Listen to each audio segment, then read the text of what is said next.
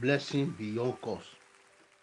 In the book of Genesis, chapter 12, verses 2 and 3 says, I will make thee a great nation, and I will bless thee, and make thy name great, and thou shalt be a blessing. And I will bless them that bless you, and curse him that curseth you. And in thee shall all the family of the earth be blessed.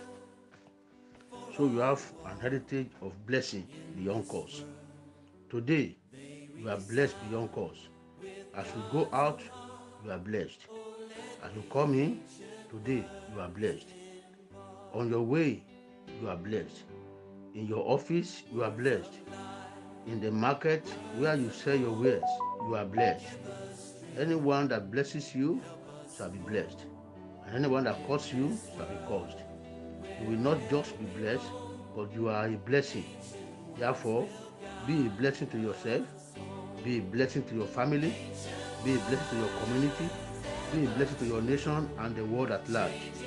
Every inherited curse from your generation past is reversed today to blessings in the name of Jesus Christ. Every negative word waiting for fulfillment in your life, today they are totally cancelled in the mighty name of Jesus Christ.